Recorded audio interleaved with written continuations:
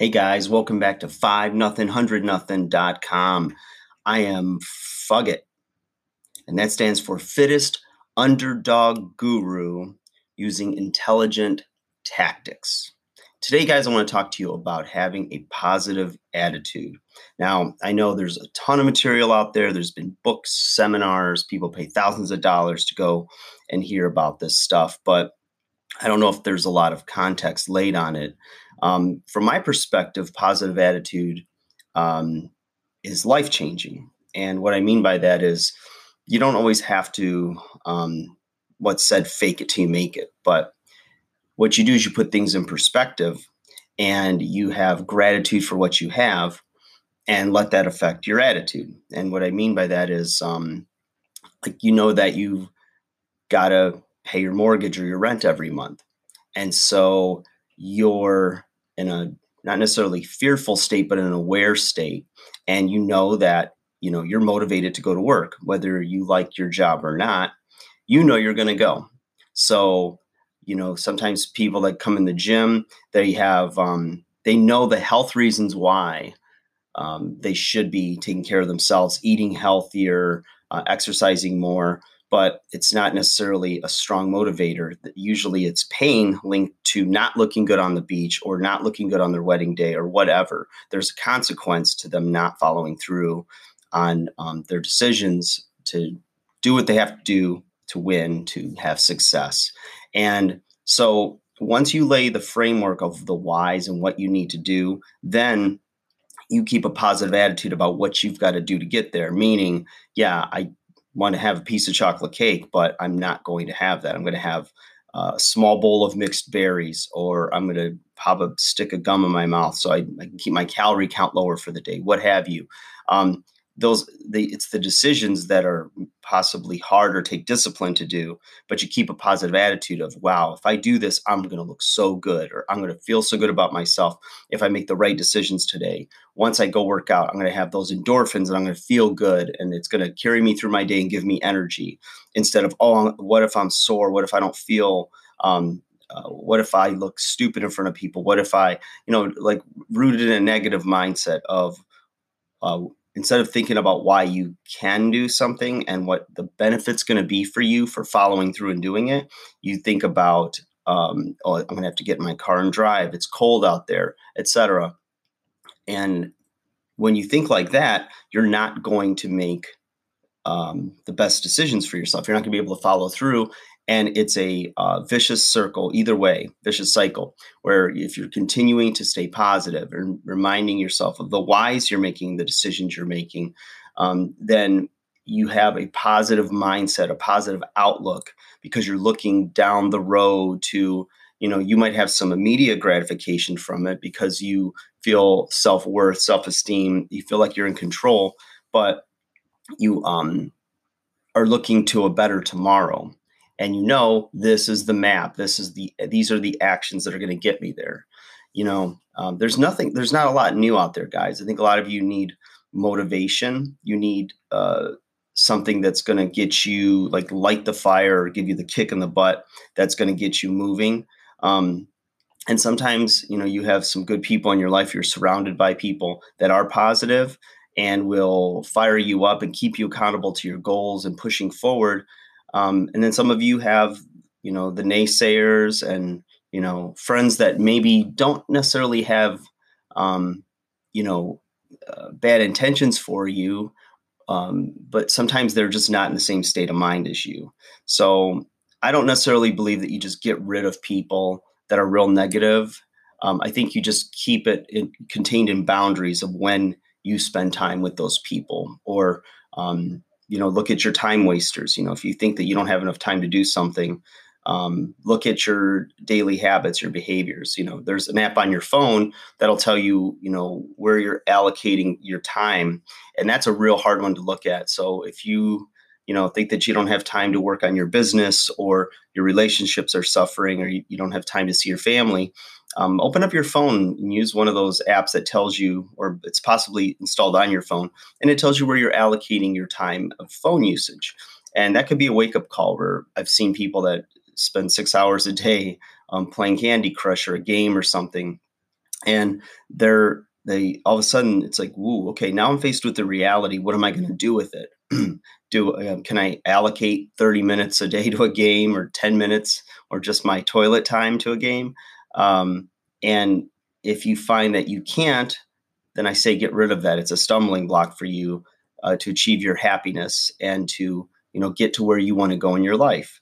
To improve yourself, to live a better life, to live up to your potential that you have, because we only have so much time on this earth, and so you want to use it more effectively.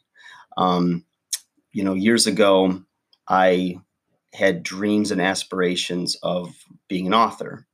And when weight loss reality TV was a big thing, I became a fan of it, because not necessarily because I thought the methods and the tactics they used on these shows was the most effective tactic, but I could see the effect it was having on my clients when they would watch it. They get really inspired by seeing people drop weight every week on the scale. They see the change in their attitude. They saw, all of the positive benefits of pushing yourself to be a better you. And so I became a fan of it, and I watched it very regularly. And I said, wow, I can impact people right in my community by doing corporate fitness consulting, speaking, motivating the people in my circle. But I wanted to reach a broader base, and I wanted to do something significant. I had a bucket list of things I wanted to achieve in my teens, 20s, and early 30s. And the funny thing is, I achieved all of it. And I just always continue to believe in myself.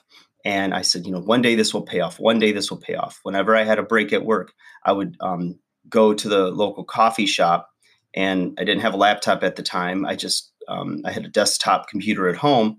So I just had pads of paper, and I'd write down my ideas. I'd strategize and think, okay, what kind of material from my own experience and from my expertise can I bring to the world?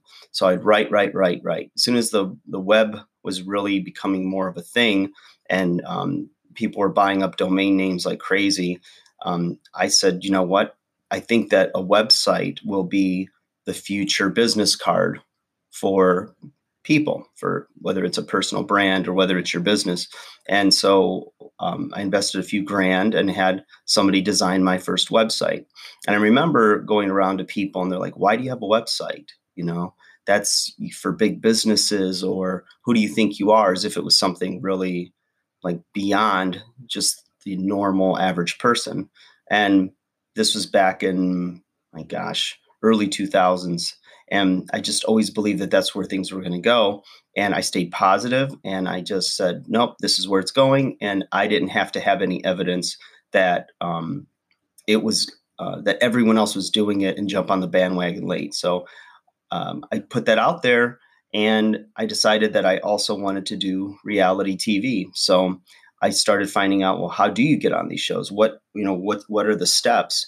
And I did my research. I was, at the time, then Google was starting to become a thing. So I'd Google all this information. And, growing up and graduating in, the late 80s, early 90s, like, it was amazing. I didn't have to go to the magazine rack at the drugstore and try to look up information in the back of magazines, or look for little ads, and then write a letter and send it snail mail and wait for maybe a reply in 6 weeks, or go to the library and look up in the Dewey Decimal System and try to find information. I could now just do it right there on my computer, and I thought, this is amazing. So it helped the learning process to go faster, and the fail, try again cycle to go faster as well. And we've all heard the story about the invention of the light bulb, and it's like at 999 tries, the attitude is, you didn't fail 999 times. You found 999 ways how to not make a light bulb. And it's funny because, of course, you're frustrated when things aren't happening as fast as you want, or your efforts were all put in one direction and it didn't happen. But if you're really on your mission and your purpose, and you have a big enough why you have to succeed, why you have to have this goal or achievement happen in your life, then you're not going to give up. You're going to keep looking for those ways. You're going to fine tune, course correct. it's all part of it. And that's why I think you see a lot of people that, years go by and they give up on their dreams and they have an excuse of why. But as long as you don't quit trying and keep pushing, then you're never going to fail. You're just finding another way not to do it, another thing that needs to just be changed, corrected, and fine-tuned. So, and then sometimes, you stumble into something like where, what is the saying that success is when preparation meets luck. So if you're prepared, if you're doing all the things you're supposed to be doing, and you don't think you know it all, and there's always more to learn, then you're always going to be excited the next day because you've got a hunger and a thirst for that information, because one little piece of information might be there, might be just like one click away, or one conversation with some random person at a store away from changing your whole life.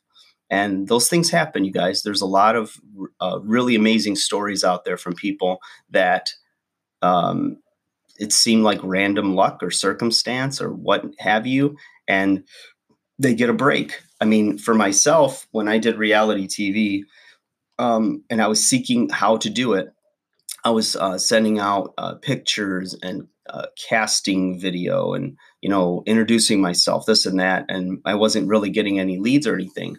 But at this particular point in time, I was a big fan of The Biggest Loser. And I was watching the show religiously every week and, just doing my thing in the gym, treating people well, helping them, doing what I'm supposed to be doing. And all of a sudden I get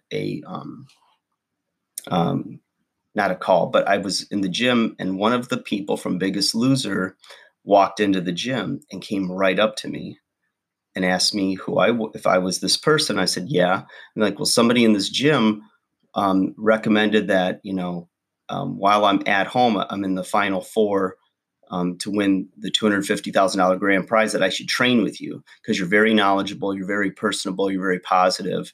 And they said that you'd be the best in the area that could help me to get there. So I had to do a screening process with the television show to check out my credentials and that I was legit and I could, do what they needed for this particular competitor. And all of a sudden things started to fall into place. It introduced me to people at the show, and all of a sudden I'm on this short list of possible TV trainers that could be on TV and if they needed replacements. So I had that dream 2-3 years before it happened. And I said, I don't know how it's going to happen, but it's going to happen. And I just kept doing the right thing. I kept keeping my nose to the grind, pushing hard, getting better at my skills, working on my physical appearance, working on my communication skills. I would order, at the time, audio and CD courses from some of the best speaking coaches and learn how to do this stuff. If there was like free seminars or even relatively affordable paid seminars, I was investing in this stuff because I wanted to learn from the best. I wanted to learn from people that had done it before me and wanted to like achieve something greater. I wanted to fast track that process where I could. But with that, I had the patience to know that it might take more time. It might happen tomorrow. Who the hell knows? But I just never gave up and it worked out. And it opened up an opportunity at MTV to be on a reality series called I Used to Be Fat, to which I was on 2 seasons worth of TV. And I loved doing it. It was a lot. I still stayed in my grind, personal training, as well as writing. And at the time of the recording, at least, I have 5 books out there. One is more of a training log book. So I'll say 4 books and a training log book, but self-published. And you know what? It's passive income. And I enjoy doing it. And I've been getting back to things of that nature, as well as making the videos and resources for you guys. I'm not trying to get anything from you. I'm trying to give to you. I'm trying to offer, my voice to the conversation. And because we all have a voice, we all have something to say. And experience is an amazing teacher. And, like I was seeking the information and the wisdom from